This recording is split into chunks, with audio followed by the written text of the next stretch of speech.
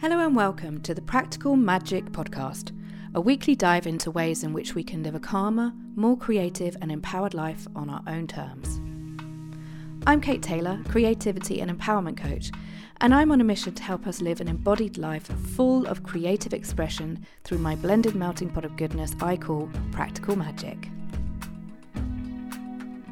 So today on the Practical Magic Podcast, I'm sharing a bit of a personal bugbear of my own about what happens when my inner critic is turning me into a complete bitch. And I bet you any amount of money that most of us feel it at some time or another. So you know that time when you're secretly wishing that best pal that you've got that's got this seemingly perfect life, and you're wishing it wasn't so damn perfect. Or you might be feeling a bit guilty that there's a hidden desire to wish ill fate on everybody who's doing so much better at this thing called life than you are.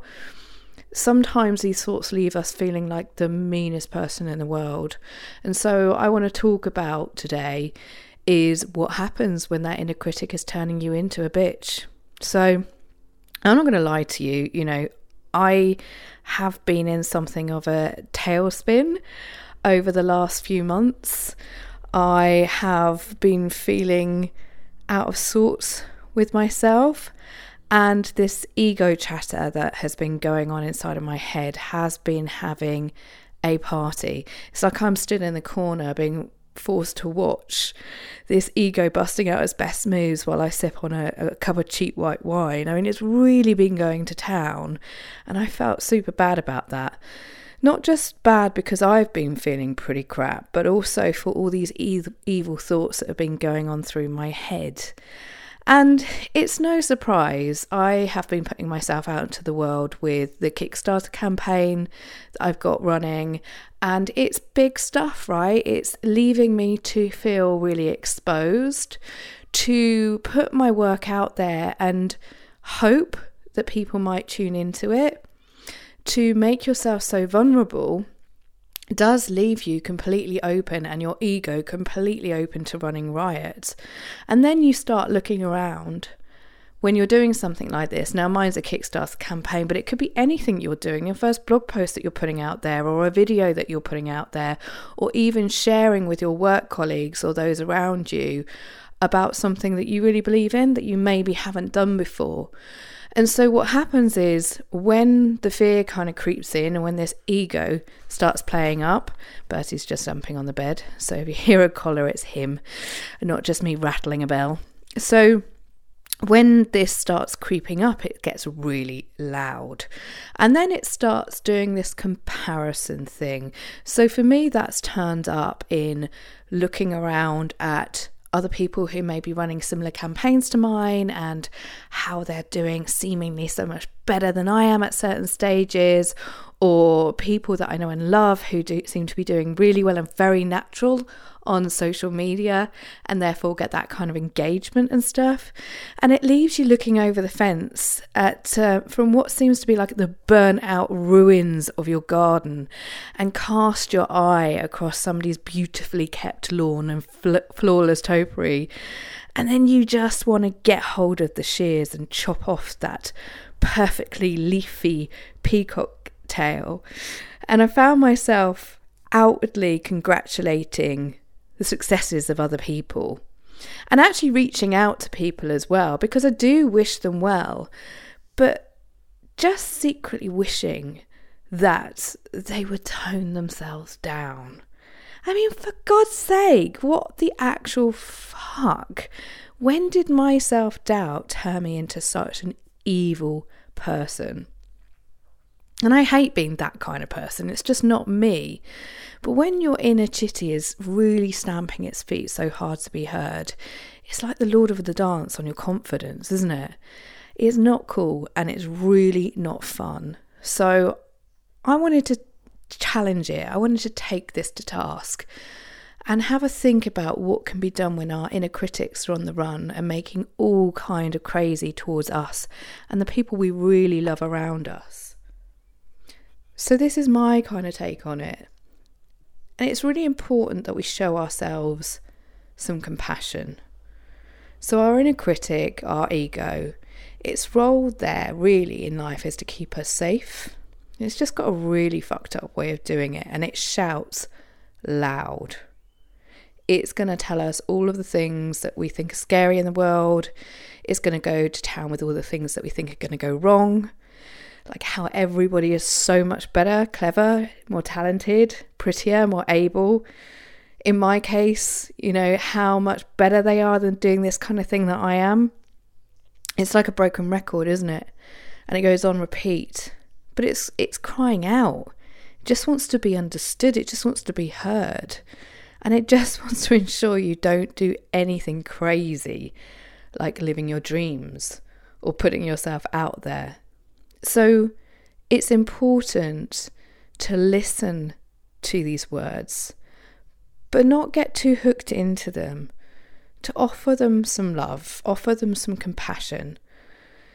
Let your ego know that you understand it's got a job to do, and you understand its desire to keep you safe, and you know that it's got a role to play, and you honour that role, but you don't take it for granted.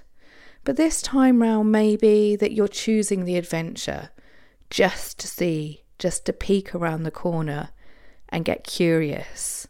And when you start doing that, you can have a different conversation with your ego. You can have a different conversation with your fear. Any kind of fear, any kind of anxiety, any state is a temporary state that we can move through. So rather than holding hands and dancing with it, it gives us the opportunity to move through it. The next thing that I've been thinking on is really about holding hands with that inner child inside of you that may be the voice of the ego. So in psychological terms, I think about the voice of the ego, and I do this with my clients a lot, by asking what age the voice is, the one that's telling you that it's too daunting and it's too scary. So when I think into mine, it's probably around 7 years old, and it just wants to make sure we're not doing anything that kind of colours outside the lines or might actually get us too seen, because that would lead to feeling insecure, that would lead to feeling scared or feeling too much. So understanding what the needs might be of that 7-year-old inside of you who might be bringing this fearful voice forward just will help you shape the way in which you can allow them to feel protected and cared for. Then it's worth looking at what is lacking. So when we're caught in the steam train of comparison, and when we feel like we're acting like a bitch towards other people because of it, it's worth looking into what's going on in that comparison analysis, i.e. what we're going to be talking about when we go into talking about what goes on with comparison. So for yourself, like, where is that comparison showing up? Are you seeing it on somebody's Instagram feed or in their lives as having like the perfect relationship or the business of your dreams or the home that you would die for? And then it's leaving you feeling really sick to the stomach with jealousy. Have a feel into what might be lacking for you. Do you need to make some changes on the home front? Do you need to go out for a date with your other half because you haven't really been giving yourselves and each other that attention you deserve? Or if you're single, what else is it that you can be doing with yourself to get that nurture and that craving, the attention that you feel is that you might need? Or if you're looking at somebody's Instagram feed and they're off on another amazing holiday, like, when was the last time you had a holiday? Get real with what's going on and what might be lacking. And then thinking about when you might read or watch or scroll something about another success story of somebody that you've got around you and in your sphere, and how they're winning in every damn way. But again, remember, this is curated. So it's all in your head in terms of what we think other people are succeeding at. And you can't see me, but I'm putting those fingers up there because it's our version of what we think success is. What I do is that I try and lift myself up and literally put myself in their shoes. And then sometimes you can hear their inner critic going to town on them. It might be saying something like, help, I feel really lost. I need to put this post up to make myself feel better.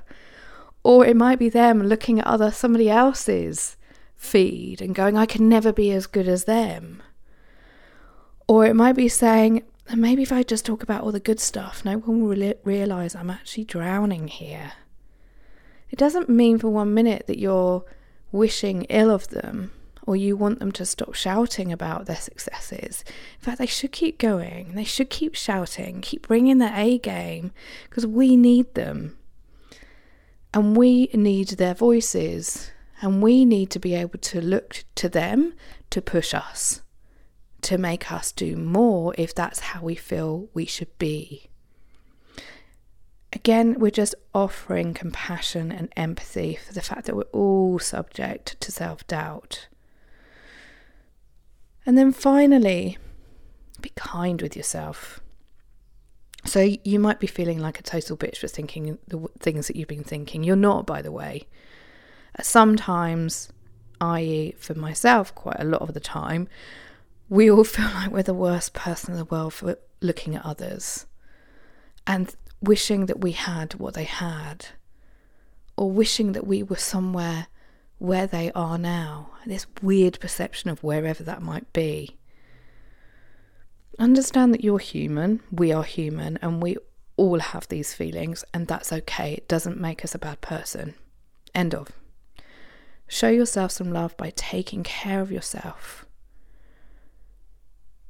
Look after yourself. Take yourself out for a walk. Give yourself the same kindness that you would to somebody else who might be going through the same thing. And recognise that at the end of the day, you are you. You are not a bitch. So thank you for listening to the Practical Magic podcast today. It's been a pleasure sharing this with you. I'm so glad to have you here. If you have enjoyed it, please do head over to iTunes and rate and review. It's always really good when you do that because it just means that other people can find us as well. We're in our last week or so of the Practical Magic activation deck on Kickstarter, and we're so close to our funding target. It's super exciting. It's been an exhilarating and exhausting ride.